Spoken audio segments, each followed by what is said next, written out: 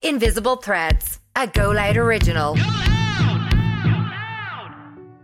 I'm James O'Hagan, and from LGBT Ireland, this is Invisible Threads, a Go Loud original podcast. You can find out more information about LGBT Ireland and the work which we do for older members of the LGBTQ community on our website, lgbt.ie. In this episode, I'm speaking with Eilish, a 68-year-old actress probably most well known for playing Winnie McGugan, the dim-witted best friend of Agnes Brown, in Mrs. Brown's Boys, the sitcom created by her brother Brendan. Eilish had worked with LGBT Ireland on a few of our projects before, and had shared her story about coming out in an autobiographical one-woman stage show which she had performed at the International Dublin Gay Theatre Festival and the Edinburgh Fringe Festival. So I had something of an idea of what to expect when I got to record with her. She's a natural performer. Chatting to her, she comes across as charismatic and sharp. She is absolutely a people person. Like everyone, she said she has found the past year tough mentally, and with acting and performing work shut down, she's found it hard to keep motivated. When we got to talk about her journey to coming out, she was honest and very open. We talked a lot about the importance of LGBTQ representation in the media to create role models so that people can see that they are not alone. Eilish started by telling me how when she was young, she wasn't even aware that women could be gay. So I actually grew up believing that it was only men that were gay, because I'd never seen a representation of a woman at all. It had never been mentioned. The word lesbian had never been mentioned. So I didn't know it existed. And I had no deep-seated knowledge or awareness that perhaps I was a lesbian. I was living a life that I was brought up to, settle down and get married, have children, and won't you live happily ever after? Well, we all know life is not like that anyway. I did get married, and in fact, I married twice, just to be sure.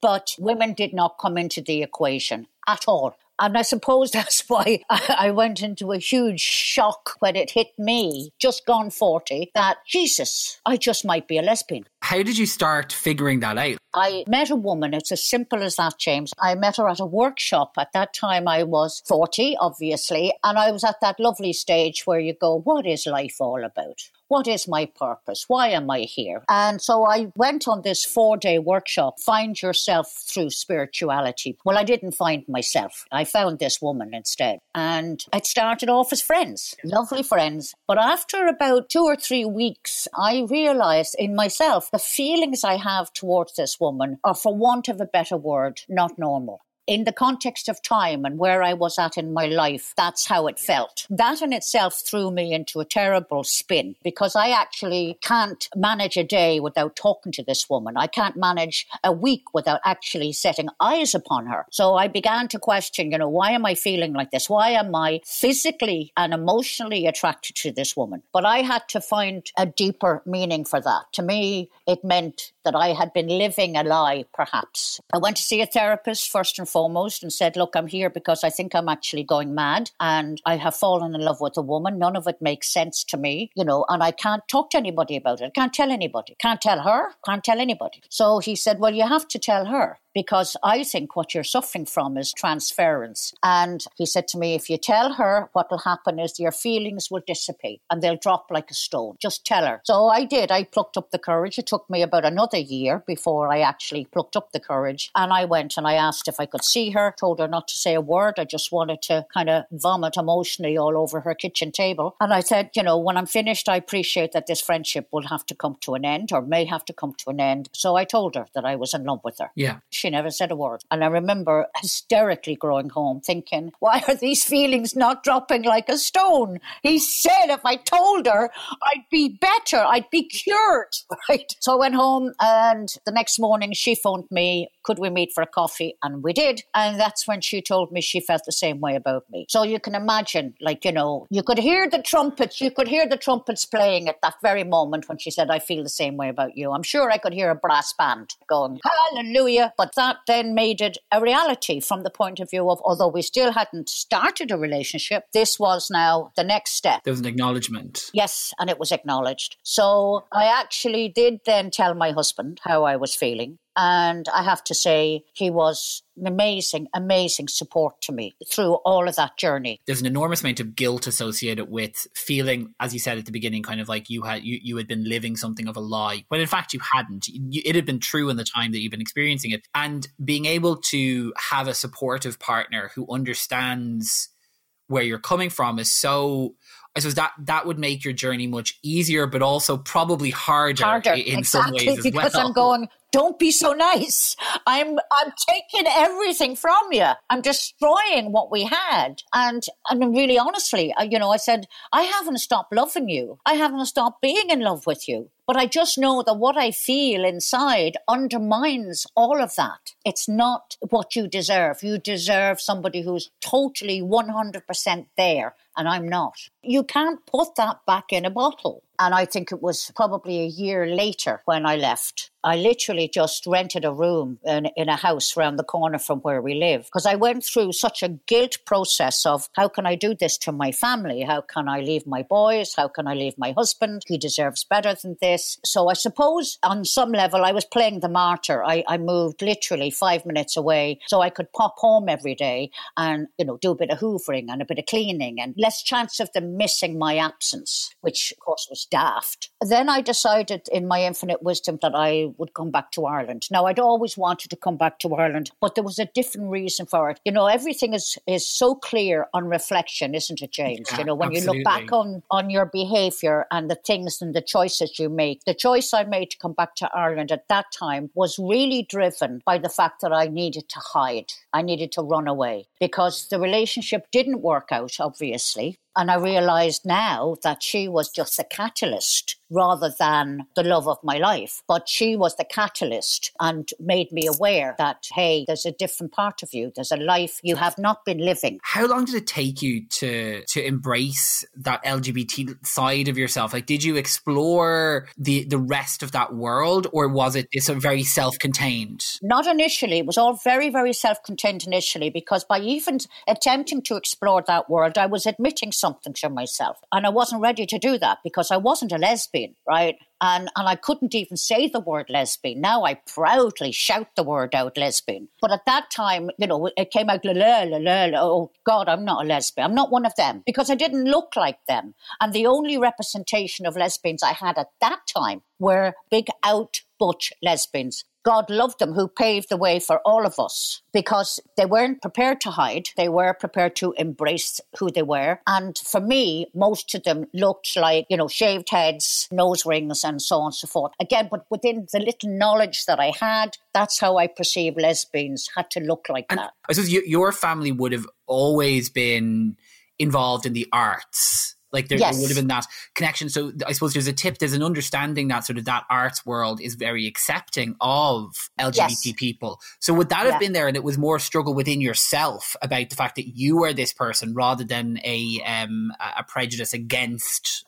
Listen, I think if I had managed to identify a lesbian within my own social group or within my work environment, I would have been so happy because I probably would have attached myself to that person, even without confessing, hey, I'm one of you, just to feel like she hasn't died from it. You know what I mean? Yeah. I mean, she's living a life and she's not dead yet. But I think, James, for me, a lot of it was because of my own conditioning, religious conditioning, which, by the way, I was no longer a practicing Catholic, but all the demons came back to haunt me, right? That this was perverse, it was abnormal, people have treatment for something. Electric shock treatment maybe is what I needed. I mean, just mad conversations in my head. And when I came back to Ireland, it was not to come out, although I realise now that's exactly what I did do. I came back to Ireland to run away from the pain that I had caused. I still felt terribly guilty about my husband and my sons. So the only way I could cope with it was to run away and hide.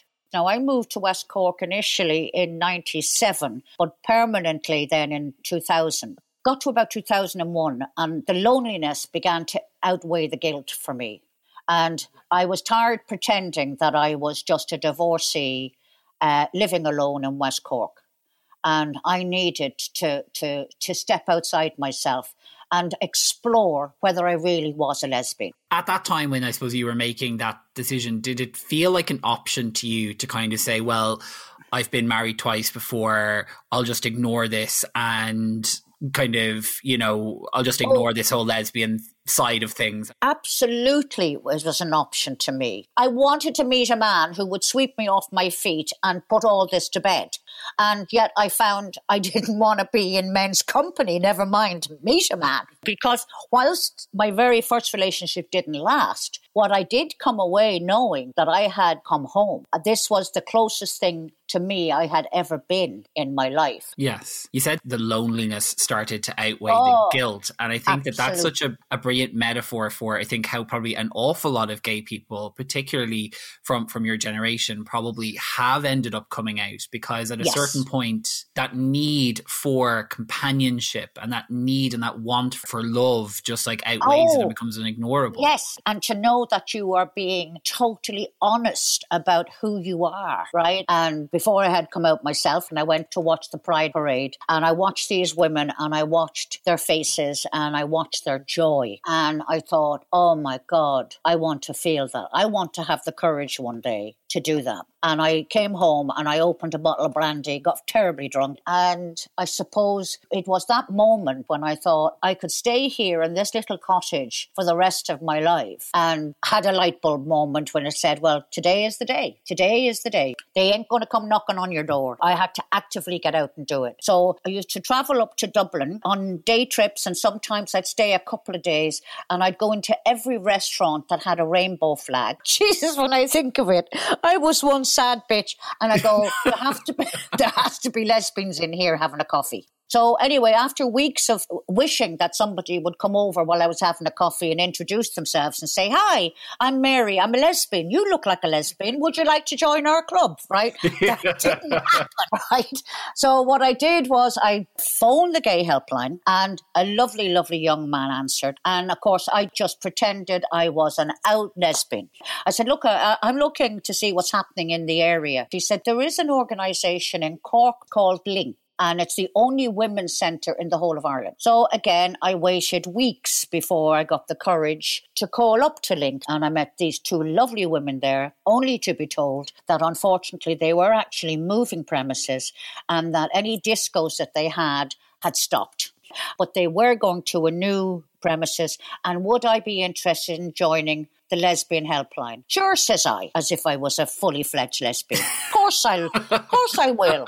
So I wait, 6 months goes, and I get a phone call saying the training actually starts next week. Are you coming up to do it? And I said yes. And that was my very first step to the lesbian world. I mean, you jumped right in at the very deepest end. At the deepest end. I mean, imagine, here I am. Yeah, I'd be very good for lesbians on the lesbian line, because I still couldn't get the word out. I couldn't say. But once that happened, and once that was lifted off my shoulders, and once I was accepted, you have come home to your tribe. And the journey then started. I think within 6 months of that, I was able to go over and tell my boys. I had to sit them down and say, look, I am a lesbian. And this is why I have literally been a complete and utter mess for the last 5 years. I'm not sorry for being a lesbian, but I am sorry that I didn't handle it better. How did they react to that? When we got it out over dinner, just the three of us, they both remained totally silent. And my eldest boy looked at me and he said, well, I have to tell you, Mum, I'm extremely angry with you. And I had said to myself before the dinner, I said, whatever you do not cry tonight. Do not disarm them emotionally. And I thought, here it comes. And I thought, well, he's not happy about me being a lesbian. That's okay. And I said, well, do you want to tell me why you're so angry? And he said, yeah. He said, I'm angry because, he said, you never gave us the opportunity to be there for you, to tell you we loved you, and it made no difference to us at all. And he said, so my anger is because you robbed us of the opportunity for us to show you how supportive and how much we loved you. And I thought that was beautiful. How long did it take you to feel, I suppose, proud? Because it's come through strongly in chatting to you that you now are very proud of your identity. Yeah. And that you fiercely believe in the need to I suppose, to fight for that inclusion. How long did it take you to get to that place? 10 years. Now, not 10 years to come out, but 10 years to really, really accept and get over the guilt and over the shame that one is forced to feel, to get over all of those what's wrong with me? You're afraid to say I have, partner, she's a woman. You censor what you say. You censor your stories and you're censoring yourself. It's so tragic that we do that to ourselves. And I'm so happy that the world has changed in my lifetime. And I know it'll take time to change people's attitudes. I know that. But at least for young people now, there's a level playing field for them now. And of course, one of the reasons why younger people today do have that more level playing field is because people such as yourself decided that they would be very open about sharing their stories and I suppose letting people understand the experience of an LGBT person, talking openly about the journey to self-acceptance. You had a one-woman show, Live, Love, Laugh, which you produced and toured for many years. What was that experience like? And what was lovely? When I wrote Live, Love, Laugh, it was before the success of Mrs. Brown's Boys, because it actually went out in 2013, I think, was the first time I did it. I remember Brendan saying to me, we all have to be very careful, he said, when it comes to success, he said, because, newspapers, or they'll have stories on you. And I remember saying to him, look, I'm doing a play which has been picked for the Gay International Theatre Festival. And he went, oh, Jesus, he said, you can't tell them, you can't get up there and tell them you're gay. And I said, that's exactly what I'm going to do, because you just said that the newspapers are going to cover it anyway. They'll find whatever they want to find on you. And I said, well, they can sod off, because I'm telling my story. I'm controlling the narrative.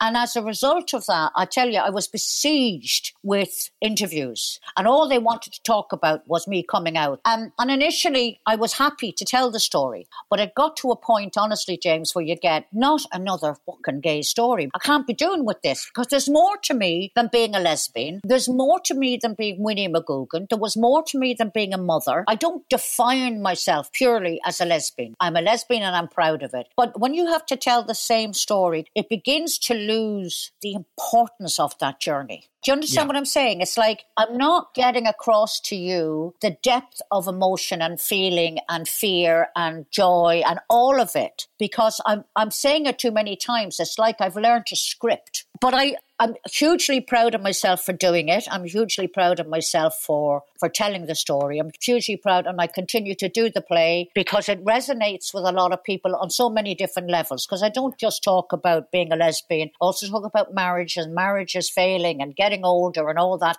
And I talk about internalized homophobia, and a lot of people relate to it. And as a result of that, I got some emails from men who thought their wife might be lesbian, who the wife had just left them for another woman, and could I give them any advice? And I thought, people were listening. People were listening.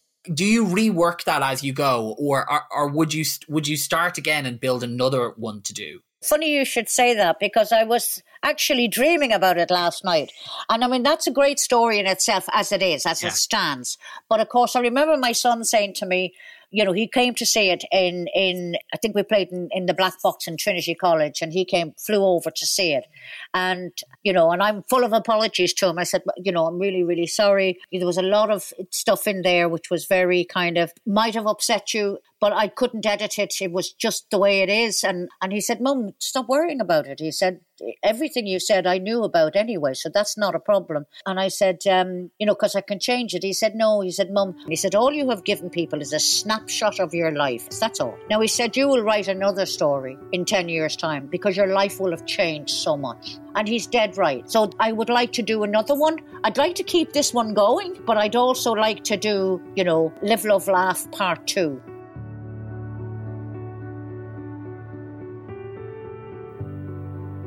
While everyone's experience is different and everyone's journey through life is unique, there are a common set of issues which we all face at different times, or which impact certain groups of people at different times in their lives. I chatted with clinical psychologist and head of the Department of Psychology at St Vincent's University Hospital, Dr. Paul Dalton, about a few of these more common issues, how they affect people, where they have come from, and what we can do to confront them. The Catholic Church and the Irish state used shame as a powerful tool of control, creating a shame-based society where generations of women, LGBTQ people, and people from many other marginalised communities endured punishment, violence and exploitation. Paul spoke to me about the legacy that this has left behind and how people telling their stories can contribute to diminishing the power which shame can hold. The thing about shame is it's about all of me. It's not about my behaviour. It's about who I am as a human being. So it is so insidious. It's such a sinister emotion, and the tool that has been used to control women and minorities in this country. It basically conveys to people that you're a failure, you're flawed, there's something dirty, wrong, or inferior about you. And for a large part, that much of the teaching of Catholicism, much of its theology, is based on shame and an understanding that humans are essentially bad and in need of redemption. The body is dirty, sex is sinful. These things have huge legacy for us psychologically and emotionally. In terms of what do we do about that, we know from the research that shame loves silence. Shame loves secrets. So once we begin to break the silence around shame, that's when shame begins to loosen its grip on us. So we have seen this in our own little country over the last couple of decades. People telling stories, be that about coming out, sexual orientation, gender, abortion. People have been telling stories, and when we tell, when we name, shame begins to lose its power. Ireland's changed massively in the past 20 or 30 years. How does seeing this new Ireland make you feel, particularly as someone who left Ireland when you were very young and came back to it at a very vulnerable time in your life? How do you reconcile that with, I suppose, the experience you had in your youth to what exists now? And do you wish, I suppose, that you'd been able to experience this time?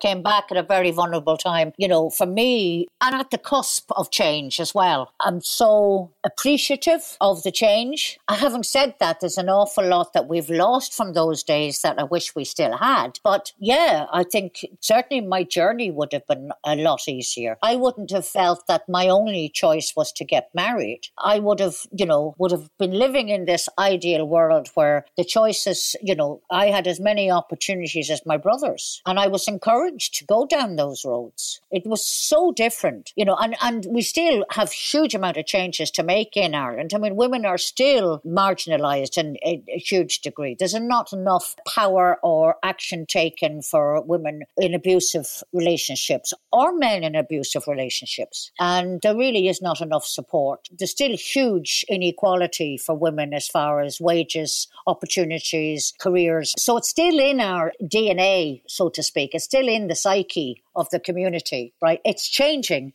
but it's certainly not changing quickly enough for me. We're all a result of our experiences in life and our perception of life at that time. The perception of when we were kids, when something was going wrong in the house, how I perceived it, how my brother perceived it, probably two very different memories, but they would still dictate my thinking as I got older as well. And it's only life that, and your experiences throughout life that can change your thinking or your awareness to know that, hey, actually, these really are not my thoughts. These are somebody else's thoughts. Like when I was going through punishing myself for being gay, that wasn't me, right?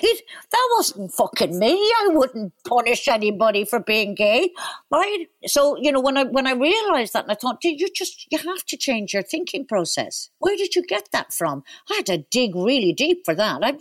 Probably was about 3 or 4 when I was getting the Our Father sprinkled on me cornflakes. That feeling of shame or of guilt, that actually isn't you. That's just another version that's been told of you that you have to indulge. Yeah. So reflecting on your LGBT identity now as you age, like where are you now with it? I suppose where I am with it now, I'm totally free of any guilt. Yes, have I regrets? Of course I have regrets. I regret the way I managed it and handled it. I regret not talking to my sons. I regret not saying as soon as I felt it, hey, guess what, guys? I'm in love with a woman. Not to be ashamed of it. This is normal. I've just discovered I've fallen in love with a woman and I want to do something about it, or I don't want to do something about it, to be free of any kind of censorship in my head or any kind of judgment, prejudgment before I even open my mouth, and just to be able to say my truth and to be able to be allowed the privilege of expressing that. Now I have that.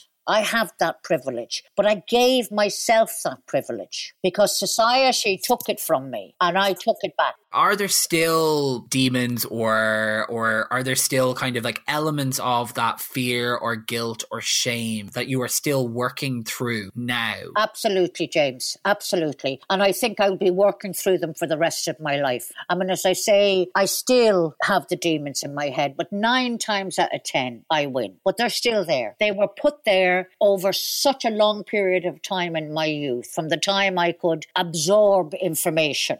As I say, I'm not a practicing Catholic. Do I believe in something greater than myself? I do want to. Do I believe in the power of universal energy? Absolutely, 100%. Am I terrified of dying? Absolutely. It keeps me awake at night time. And when I dream about it, I dream that I will go to hell, knowing on an intellectual level, on some level in my brain, hell does not exist. Neither does heaven. The only thing we have is life. Yes, and that's what to invest in. Absolutely. And the only thing I have any control over is me. I haven't control over anything else that happens in the world. If I want to make changes, I have to make the changes. It is a constant work. You walk into a new room or a new space, there's still that like weight or heaviness of like, right, I have to do this again. And it's not really a case of when did you come out? It's a case of like, how long have you been coming out for? Absolutely. You know, when I go to a doctor, I have a new doctor now since I moved to Dublin. And I remember sitting there just talking about my health issues and so on and so forth. And I thought, do I tell him I'm gay? He's not going to tell me if his partner is a man. Why do I feel it's necessary? But I do question whether it is my fear or my homophobia that doesn't let me say it. And I think it isn't a case of every room you walk into, you need to say, I'm a member of the LGBT community and wear it like a badge. That's not what it is about at all. It's about the little things that just highlight the difference. They do. But that definitely is changing. You know, if people were reluctant to disclose that they were in a same-sex relationship, perhaps they wouldn't feel so now. They're encouraged by example.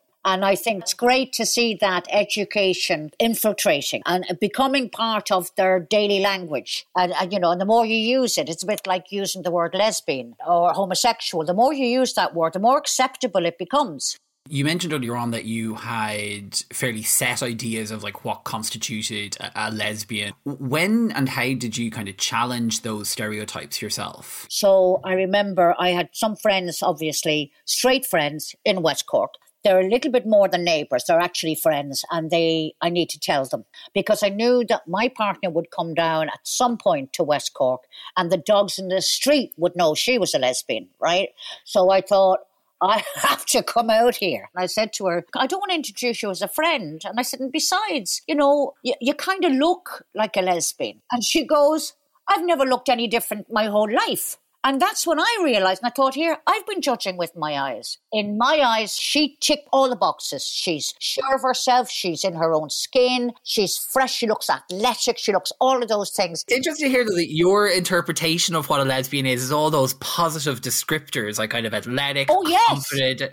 Like that's what you, and I suppose then, is that somehow part of what you felt you were lacking? Oh, totally. So much to the point I had my hair cut really short. I had the jeans and the big bother boots on, and I had the check shirt, and I started rolling my own cigarettes. I'm a real lesbian. This is what I thought a real lesbian is. But you have to look the part. And of course, learning curve for me, no you don't. We come in all shapes and sizes. We're so used to, as a society, judging with our eyes. And I had done this to my loving partner. And I assumed she was happy in her skin and she was out. She was far from it. First time I met her was the very first time that she walked into Link. You make an assessment of a person, and this happens in a negative and in a positive way. And I think that happens within the LGBT community an awful lot. Hugely. And I think to our detriment, actually more to their detriment. It's unfair because we're already putting them into a box that they don't fit in. I don't jump to those conclusions anymore. I don't assume. I don't even assume when I'm at one of the award nights that everybody in that building is gay. Of course I don't. Yes. What is something that you think mainstream Irish society needs to know about the experience of older LGBT people? Because it is an issue that's often looked at as a youth issue. So it's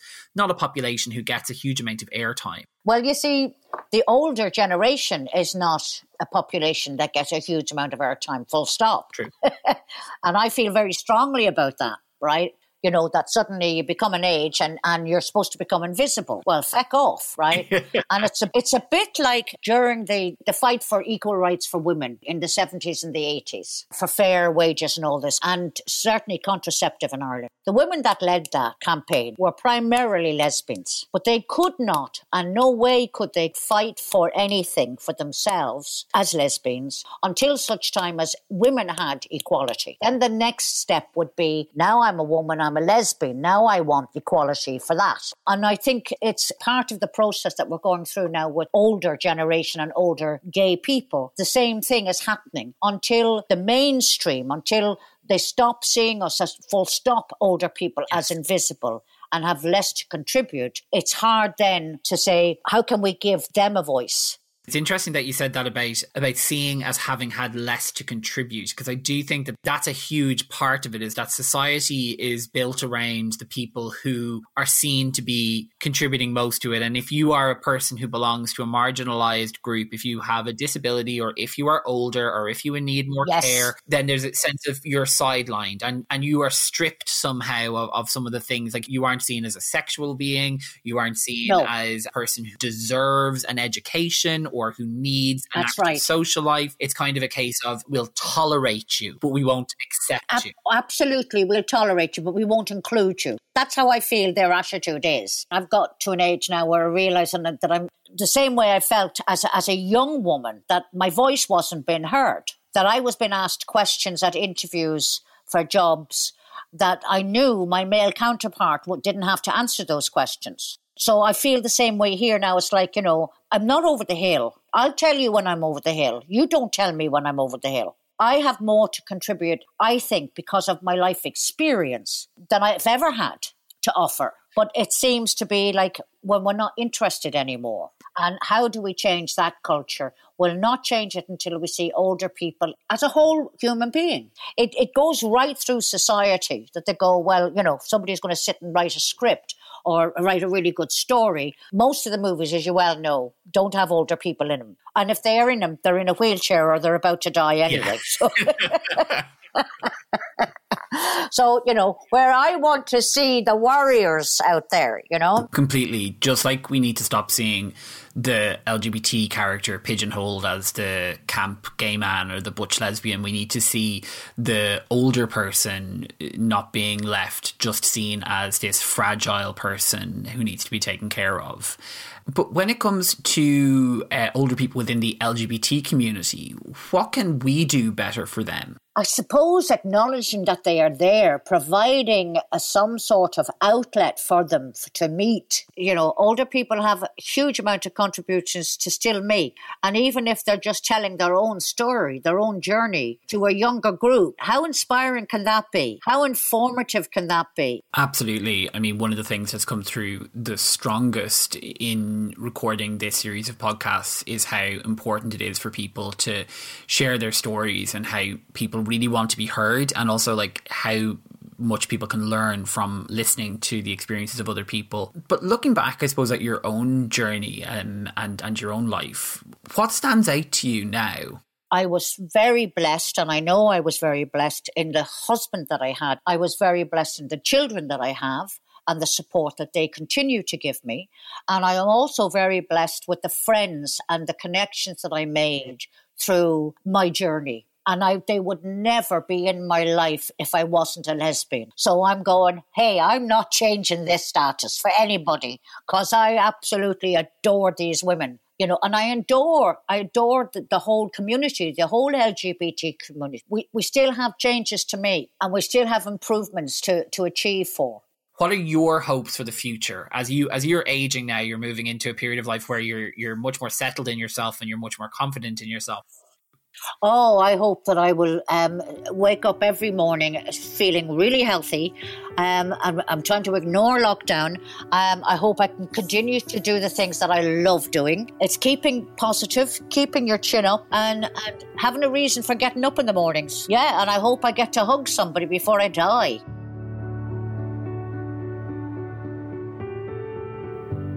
Eilish was no stranger to sharing her own story. She had stood in front of crowds in theatres around Ireland and the UK reflecting on the impact of her strict Catholic upbringing, her failed marriages, as well as coming out as a lesbian. She said that she firmly believes, for her, the absence of relatable representation of LGBTQ role models had delayed her ability to accept who she was, and she hopes, through sharing her experiences, she might help someone else.